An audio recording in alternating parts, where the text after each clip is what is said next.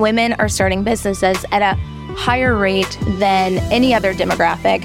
And the data proves that minority founders and female founders, or teams that have at least one minority or female founder as a part of the founding team, they outperform their contemporaries. We are resilient. And when I say we, I mean women of color. People that are underestimated will surprise you every time. Hi, this is What's Next podcast with you, Mindy Francis, and I'm your host. Abyah Wynn is a venture capitalist and fund manager of True Culture Fund, a subsidiary of Crescent Capital, which is over $40 billion in assets under management. As a pioneer for entrepreneurs of color in venture capital, Abyah is spearheading True Culture Fund's growth, the firm's first fund dedicated to investing in Black founders and fund managers. Forbes Media has said that Wynn has taken the investment world by storm, implementing new standards, opportunities, and educating the current culture on diversifying representation. What's Next podcast? Please welcome trailblazer Abyah Wynn to the show. Hi. If everyone doesn't give me that kind of welcome going forward, I'm not going on stage. Well, as I always say, that this is the truth. These are the receipts, It's such an honor to sit with you here and have this meaningful conversation at such a pivotal time. And we'll get into that. So, Abyah, how are you?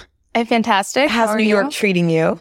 I love New York. I've spent the last 17 years in LA, 2 years in New York, kind of going back and forth. And now I'm almost full-time in New York, and I love it. So we have a New Yorker. I'm now a New Yorker. Yes. So I'm excited to have you on the podcast, as I mentioned, but let's jump right in. What inspired you to pursue a career in venture capital? Oh, so I did not pursue a career in venture capital. Unlike a lot of people, I fell into this industry, and I consider myself extremely blessed and lucky for that to be my story. It's interesting because at university, one of my favorite classes and the one where I got the highest marks was venture initiation. But what I took out of that class was that I could start a successful company, I could be an entrepreneur, but not that I could be the one writing the checks. So I was working for a small investment banking firm in LA focused on M&A transactions, and I just randomly updated my LinkedIn. Maybe 2 months later, I got a message from a gentleman in Australia, and he said, "You came up on a short list of candidates. I would love to help you further your career." For lack of better phrasing, I thought he was full of it, and I ignored the message for another 2 or 3 weeks. And so I was talking to my dad about it, and I said, "Got this weird message. Like, how funny is this?" And he said, "Well, before you discount it, why don't you, suss them out, do a little due diligence, and see if they're legitimate."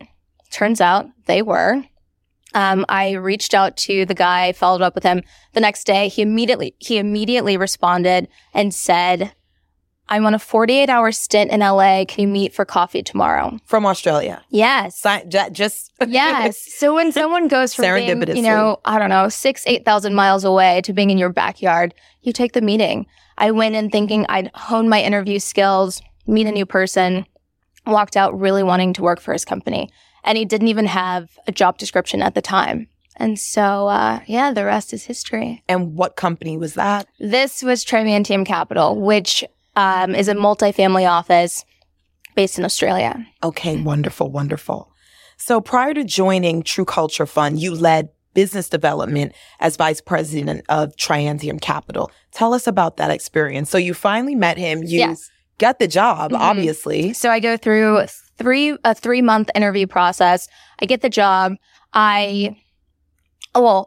Actually, before that, when I sat down with him, he said, "I'll send you the job description in the next couple of days." So he sent the job description, and I had major imposter syndrome when I got it because the title was vice president. And I was like, oh my gosh, I'm so not qualified for this. And I was talking to my mom. My parents are amazing. I was talking to my mom, and she said, "Look at the qualifications. You possess all of the qualifications. You're intimidated by the title." And she said that, men apply for jobs based off of their potential. Women apply for jobs based off of their qualifications and credentials. She goes, you have the potential to be great at this, and you also possess the qualifications. Go for it. So I did, went through the 3-month interview process, got the job, and I was brought on to be head of U.S. operations, business development, and investor relations. However, I was the only U.S. hire, which I didn't know going into this. So I was also tasked with diligencing and sourcing deals and curating a network of VCs and LPs, which are limited partners. So I was kind of thrown into the deep end of being a VC investor, and it was kind of sink or swim. And I like to say that I became somewhat of an Olympic swimmer because I had to. Right. You Michael Phelps'd it. I did. No, that's fantastic. So thinking back to that time at Trimantium, where you were vice president, leading U.S. operations, like what was a takeaway for you? Something that you're really proud of or got you excited? So again, because I was the one in the U.S. representing the firm, going to all of the dinners, summits, conferences, events, I found myself in rooms with very affluent and influential people. And I started to look around and realize that a lot of capital was being circulated in these rooms, but not a lot of capital was being circulated to people that looked like me. And so I've always been really passionate about leveling the playing field. And I started to look into how the racial wealth gap in this country correlates to the funding gap that you find in tech and venture, because people don't like to admit it, but this industry, tech and venture, it's very homogenous. I did research and started understanding that, it's good business to invest in underrepresented founders. Women are starting businesses at a higher rate than any other demographic. And the data proves that minority founders and female founders, or teams that have at least one minority or female founder as a part of the founding team, they outperform their contemporaries. And so I took these findings back to my managing director. I said, hey, I think that there's something here, and maybe we should launch an initiative to focus on these underrepresented founders. And he was very much on board with that idea. And so we launched 2065, and it was a fund with the sole goal of democratizing access to capital. That was my thesis. And I just felt like if you gave these underrepresented founders capital, resources, and access to a broader, more high-level network, that could help them scale their companies. So that's an exciting experience. So essentially, while at Trimantium, you launched this fund for female founders? Underrepresented founders. Underrepresented founders. Anyone that had a harder time gaining access to capital. Women, minorities, members of the LGBTQ community, veterans. It was a very broad, underrepresented thesis. Oh, wonderful, wonderful. So now that you're knee deep in that, what did you learn? What did you take away from that experience? We are resilient. And when I say we, I mean women of color. People that are underestimated will surprise you every time. I love that. So tell me, how do you move on from that situation and end up at True Capital? So in 2021, I decided I was ready for my next opportunity. I'd been introduced to my now partner, Travis Henry, who's at True Capital. Go Travis. I'd been introduced to Travis because I was on the short list to run the fund for a pretty big celebrity. And that fund ended up not panning out. But Travis and I stayed in touch, and we'd find ourselves on 2-3 hour long conversations discussing and ideating on how to invest in Black innovation at scale. And so after one of those conversations, he said, instead of me, interviewing you to run someone else's fund, why don't you come and launch this fund with me? And that fund was True Culture Fund. And so True Capital is a wealth management firm that functions as a multifamily office, and we represent about 250 athletes and entertainers. The fund has been around, or the firm has been around for about 15 years. And since most of our clients are Black and brown, there's always been an intentionality around investing in diverse founders and fund managers. And so we launched True Culture Fund, and the thesis of True Culture Fund is to invest in Black founders and fund managers. Amazing. So the big headline in national media for the last weeks relative to VC firms focused on underrepresented groups has been this lawsuit filed against the Fearless Fund and its entities. Let's just take a moment and talk about that. What do you have to say? What are you thinking? WTF. So, well, maybe it's a great opportunity for you to break it down, what's going on for those who aren't in the loop or quite understand what's going on. Absolutely. So when I was reading over the case, for anyone that's interested in learning more, I think that Forbes and Rolling Stone did a great breakdown of what's going on. Okay. When I was reading over, exactly what's going on with this case, my blood pressure was up. My heart was pounding. I was shaking, and I'm pretty sure I shed a couple of tears. You're getting emotional right now. I know. It's crazy. So apparently this guy, Edward Blum, if I'm pronouncing his name correctly, honestly, I don't care. Edward has made it his sole mission in life to dismantle legislation and legal precedent that has been around for decades to protect civil rights and civil liberties for minorities. And so it started with voting rights. Most recently, it was, affirmative action and, striking down affirmative action. And now it is this case with Fearless Fund.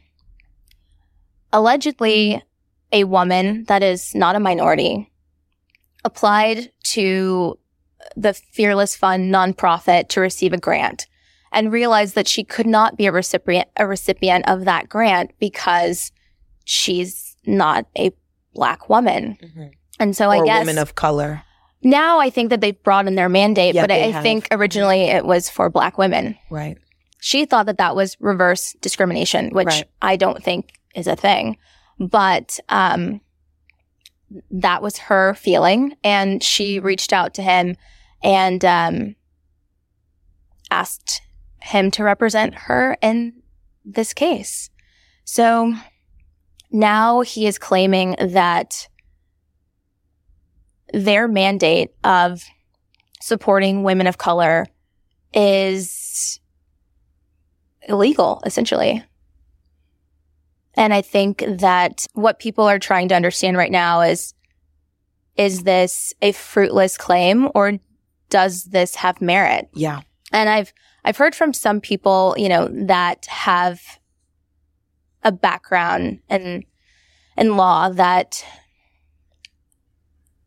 there's a good chance that they'll be victorious in fighting this. The Fearless Fund. The Fearless That Fund. is our hope. That is our hope. That is absolutely our hope. So, what are your thoughts on the lawsuit? I think you kind of said it a little bit, but I also noticed that 70 women or 70 funds wrote an open letter or signed a petition in support of the Fearless Fund in this moment. And the Fearless Fund is a fund very much like the fund that you have. Right. With essentially the same thesis. Yes. And the thing is, I have 2 points.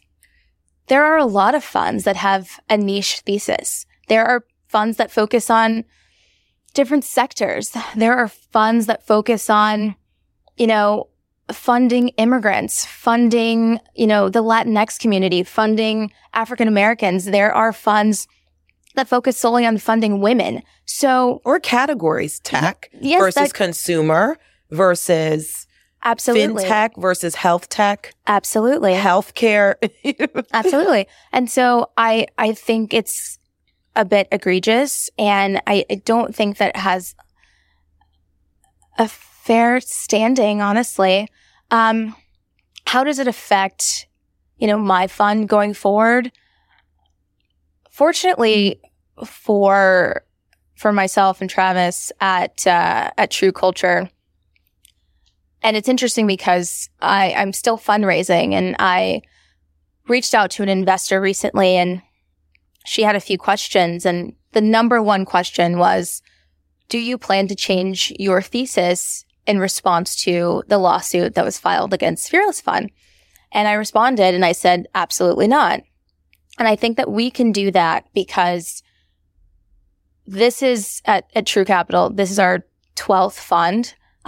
We also have a generalist fund that, we invest in Black, white, Asian, whatever race, color, sector. It's generalist. We invest in, whomever and whatever we want. As a corporation, you invest. Yes. Right. We also have a fund that's focused on female founders. We have a fund that's focused on Latinx founders. And we have Culture Fund that's focused on Black founders. So I think that we just have offerings that allow us to be intentional, but we are not excluding anyone, essentially. So it doesn't really affect us, but I do worry that this will give already skittish investors, an excuse to pass on a fund that has a diversity lens on their thesis. Well, I'd probably have to agree with you there based upon what you said and, fundraising and someone coming back to you in the last weeks. And that was the first question that they asked. In this climate, fundraising, it's kind of any excuse you can use, but it can be a real concern. Absolutely. For some LPs. So yeah, more on this developing story. And we just really hope for the best. Because at the end of the day, it's about the founders, and helping them have a shot at building wonderful businesses. Absolutely. I will never understand why people believe that being more inclusive means that they're being excluded. I don't understand that. I think it's a win-win if you are more intentional about being inclusive. Right. Well, listen, we'll see how this shakes down. But thank you for making that point. It's so valid. It's so valid. And I can only hope that via the pump circumstance attention on this issue, it just sheds a light on the glaring statistics that this is an incredibly underserved space for absolutely no reason, and we've already established, in our previous conversations that folks, tend to invest with people that they're comfortable with. Right. And so that's something that you are working to, close that gap. Absolutely. I mean, I think that in 2022, there was 218 or a little over 200 billion invested in venture capital, and 1% of that went to Black and Latinx founders, and less than 1%, like way less than 1%, around 0.1% went to Black female founders. And it's just, I don't have the words. Right. Why? So as you know, we've been under this cloud of a bear market this year. What challenges has that posed for your business? Well, fundraising for starters. It has been... Yes, because even though you have a fund where you deploy money, you're also raising capital for your fund so you can deploy more money. Yes. Fundraising has been a biatch.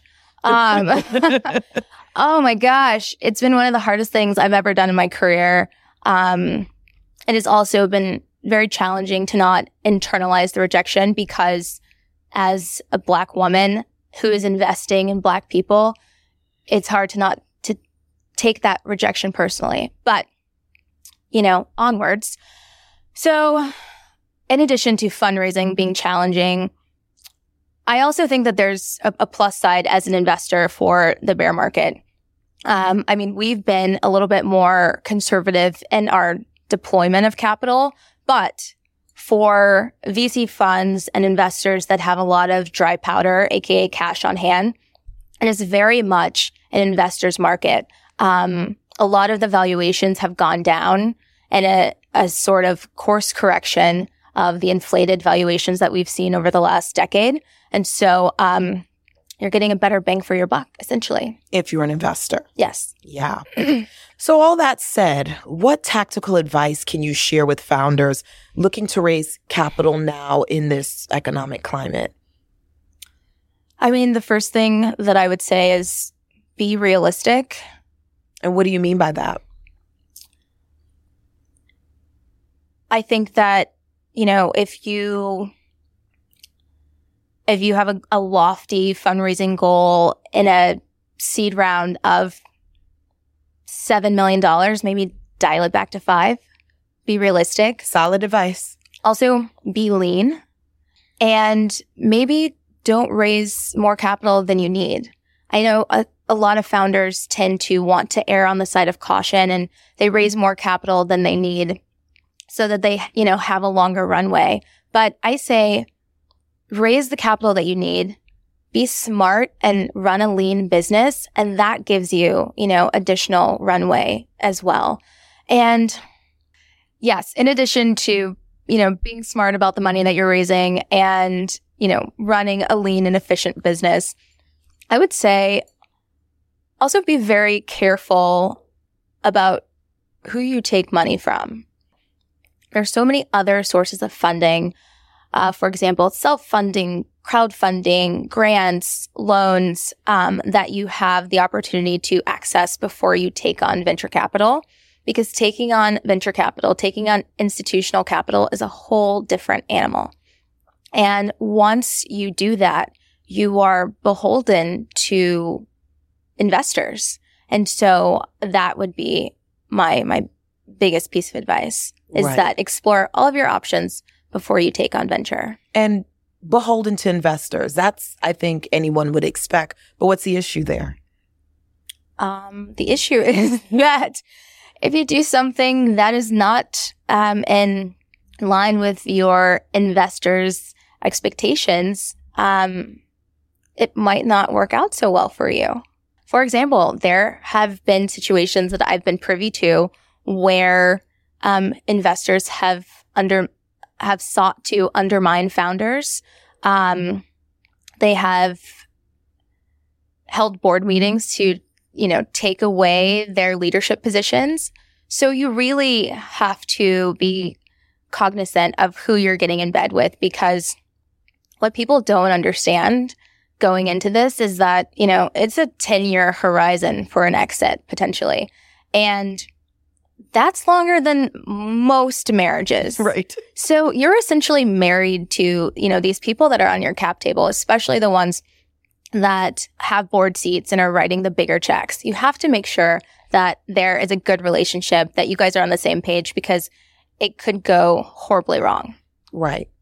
So what can you tell founders that are seeking investors and capital for their business idea? And also, how do they pitch you for investment? What do you look for?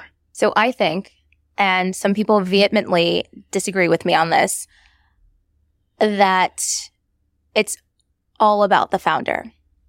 I am very founder forward when it comes to my diligence, because I think that early stage investing is more of an art than a science. Sure, I want to know if they have product market fit. I want to know what their financials look like. But a lot of times it's too early on for some of those things to really make a difference in whether or not you invest. So then you look at the founder. Who is this person? Do they have the ability to execute? Do I get along with this person? Do I see their tenacity, their ability to lead? Have they focused and prioritized building an exceptional team and, making culture a priority at the outset? So I think that, really leaning in on who you're trusting to be at the helm of this company is really important for me.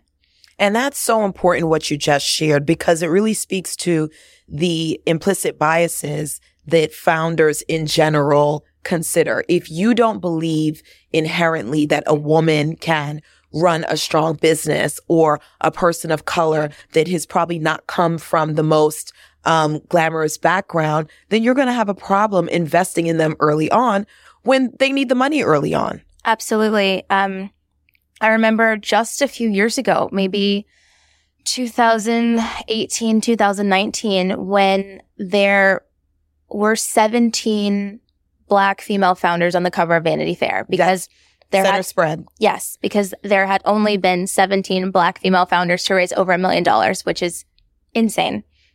I remember sitting down and talking to a good number of them, and so many of them had had horrible interactions with their board, their investors, and people questioning whether or not they possessed the characteristics, whether or not they have the capacity to lead their company to a successful exit.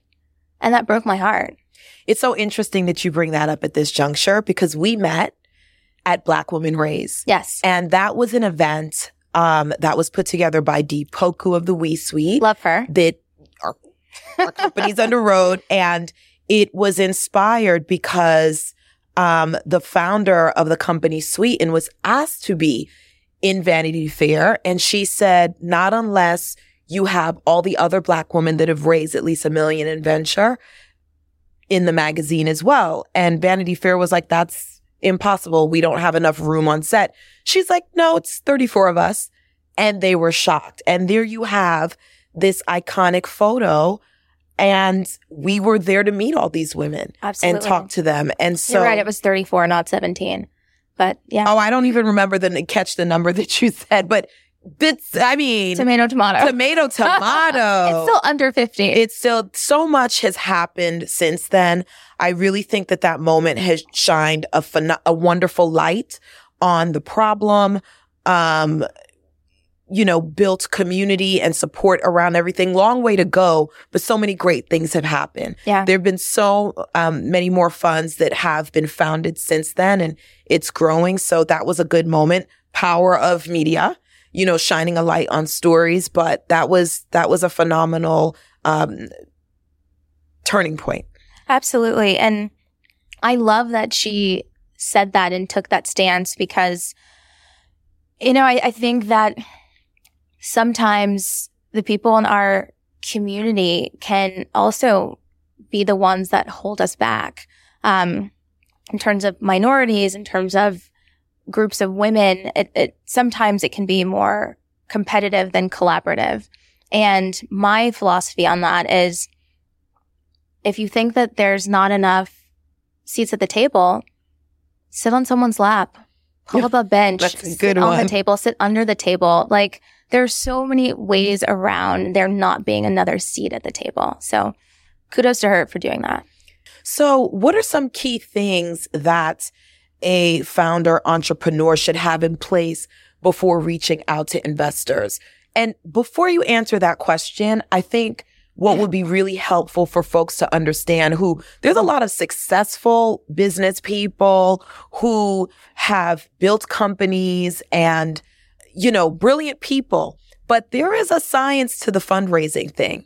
So walk me through the earliest stage and, from early stage to series A, B. Just break that down. Sure. So usually the first capital that a company will raise is friends and family, and that could count as their pre-seed.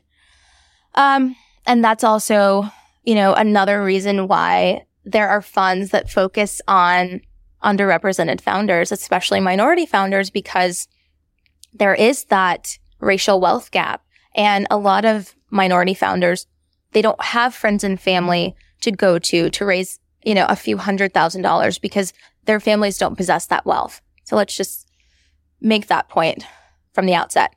But the first round of capital is usually friends and family. And it could be anywhere from $250,000 to $500,000. Sometimes some people will raise $1 million right out the door just to get their company up and running. Up to that. Because there are folks who raise $50,000 and put something out into the universe. That is true. Right. Absolutely. Right. Not discounting people that are raising smaller amounts of capital at all. So yes, let's say you're raising anywhere from $50,000 to $1 million to start your company. And that gives you the ability to hire a few people. That gives you the ability to, build out your platform. That gives you the ability to invest in marketing and market testing and really focus on, what is the best way to launch this product? Do we have product market fit? And also, it gives you the ability to leave your job and focus on this full time. Right. Because a lot of people think that founders with companies that they're getting off the ground should work for free. I don't. I think that you should be able to pay yourself and pay your bills and live. Right. So in addition to, friends and family investing, you also might have angel investors participate in that first round of capital. And an angel investor is a high net worth individual that wants to invest in venture, wants to, has a risk tolerance for early stage investing in startups. And so they might put money in as well. Okay, great. And a good resource for folks to find angel investors can be angel syndicates. Yes. And there are many out there. There are. So just want to share that for those that might now be interested in taking that approach. And a few that come to mind are Stanford Angels, Pipeline Angels, Dream Ventures. Annie Evans has a great platform for angel investing for women. She does a great job. Okay, thanks so much for that. I know someone's going to be inspired by hearing that piece of it. So you've already got the first tranche. What's next? What's the next round? So then you raise your seed funding. And when you gear up to raise your seed, you have a little traction. You're able to show that you have somewhat of a product market fit. I think in the pre-seed, you might be, pre-product, pre-revenue. It's basically your ideation phase. You're like, I'm onto something. Let's raise some money and see if I can execute on this. And you have product market fit because you've got revenue or sometimes metrics. You have metrics. Sometimes you have revenue going into a seed round. Sometimes you don't. But you do have metrics. And so seed is usually, and angels participate in seed rounds as well. But seed is usually where you'll start to raise, your first bit of institutional capital. And there are funds specifically focused on investing in seed stage companies because they feel that if they get in early, they, are able to maximize in their ownership and the potential upside. So Abyah, all that said, what are some key things that a founder or entrepreneur should have in place or consider before reaching out to investors beyond their friends and family, or even their friends and family? So answer that how you wish. Okay. I think the thing that founders should be honest with themselves about is whether or not their company has the ability to scale. And when I say scale, I mean, can you get to a 500 million, 700 million, $1 billion valuation, over the course of the next 5 years? And there are a lot of people starting incredible businesses, and some of those businesses are small businesses, and no one is discounting that. But if you're starting a small business, you don't necessarily need to raise institutional capital. And so I think that that's the first thing to take into consideration. Is someone going to acquire this business for hundreds of millions of dollars, or am I going to be able to IPO this company on the stock exchange?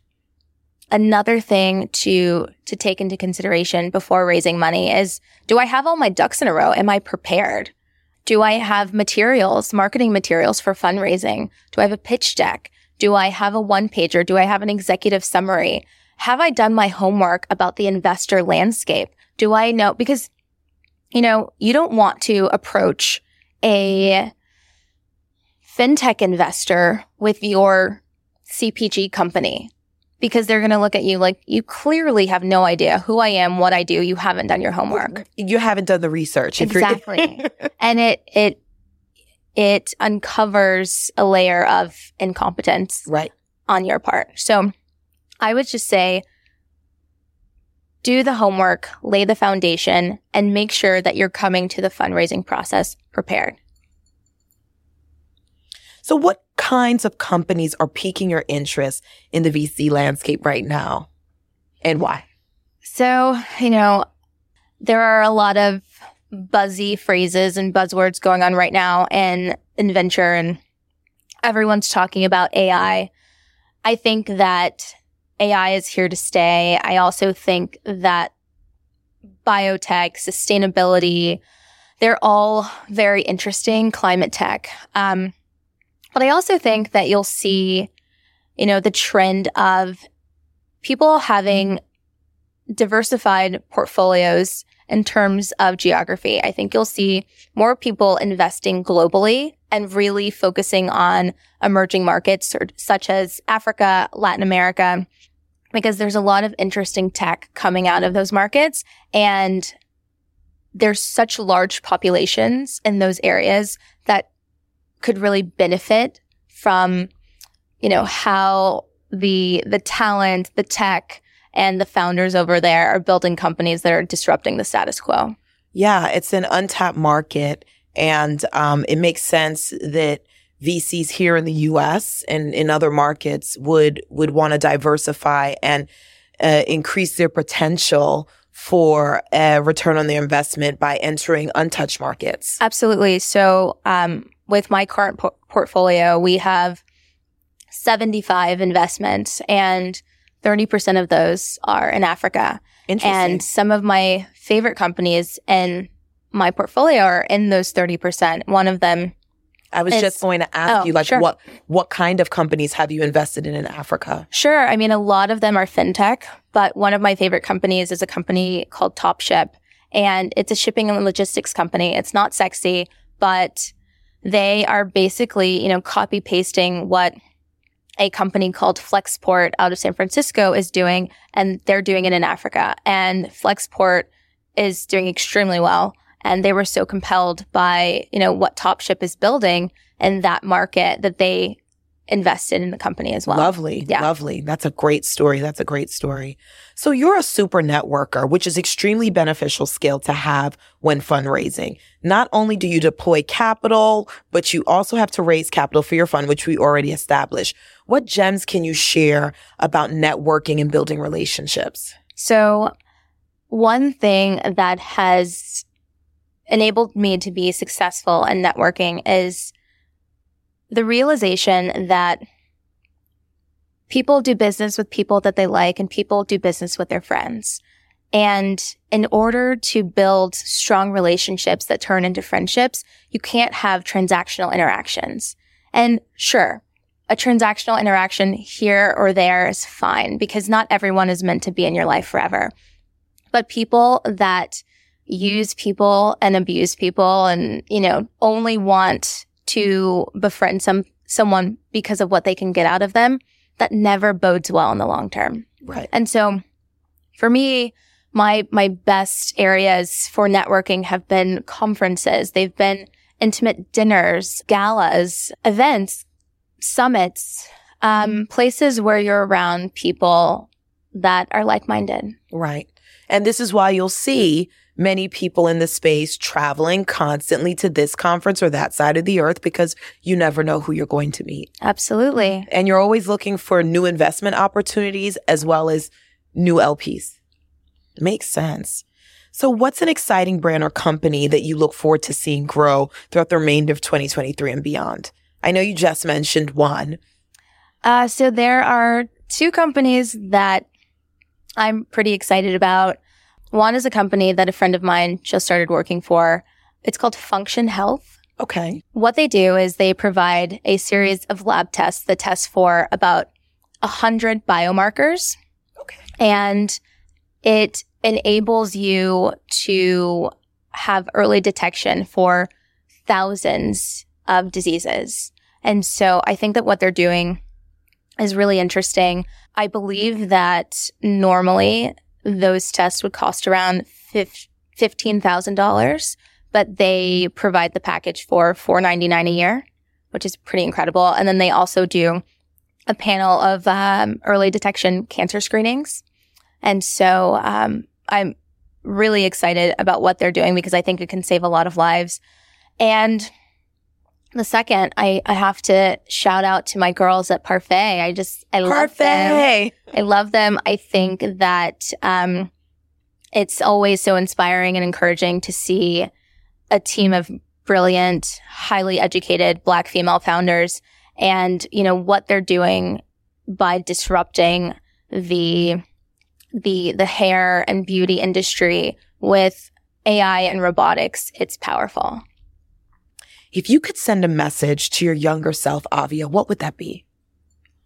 I think the first thing that I would say to my younger self is, it's okay to be selfish. I think that you have to be a little selfish in order to be selfless. I think a lot of people, they don't set boundaries. They, sacrifice their needs for others, and it hinders their progress. And so I think it's okay to be a little selfish and to take care of yourself before you take care of everyone else. I would also say that, perfection is the hindrance of progress. I grew up as a classically trained ballerina, and you're taught that being perfect is everything.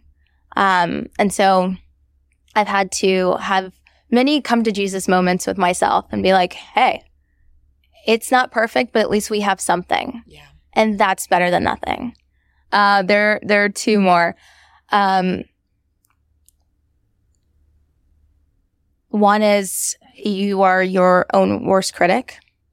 And I've had to sit with that many times in order to get out of my own way, because no one else sees your faults like you do. And then the last one would be, when I was 15, I was paralyzed from the waist down. And at 15, going through that, if you told me that I'd be sitting here with you and I would have such an incredible platform, I wouldn't have believed you. And so anything is possible. Abyah, thank you so much for sharing that. You're going to make me cry. Really inspiring. We're emotional over here. So what's next for Abyah Wynn? What's the saying? We plan and God laughs. I have no freaking clue what's next. What I do know is that I have 75 brilliant companies and funds in my portfolio that I will continue to support. I have an incredible network of women and mentors and supporters and friends, and I'm excited for the next chapter. How do we find you, Abyah? I'm on LinkedIn under Abyah Nicole Wynn. I'm on Instagram under Abyah, Twitter under Abyah W, and my email address. No. Okay. Wait,